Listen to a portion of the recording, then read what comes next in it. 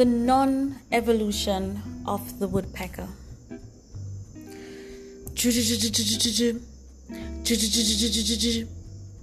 Softer than a jackhammer, louder than my alarm bell, as she drills her head into the mahogany again.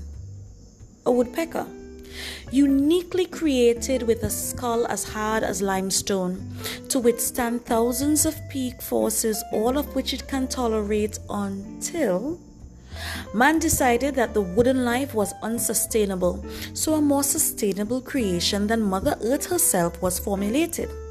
And so we evolved. No longer did we adore the flavor of the wood, resilient, functional, and feminine.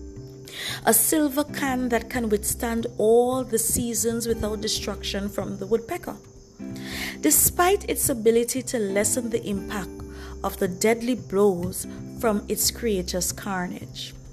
But it's progressed nonetheless, and the woodpecker dutifully drums at the steel post, formulated to withstand thousands of peak forces.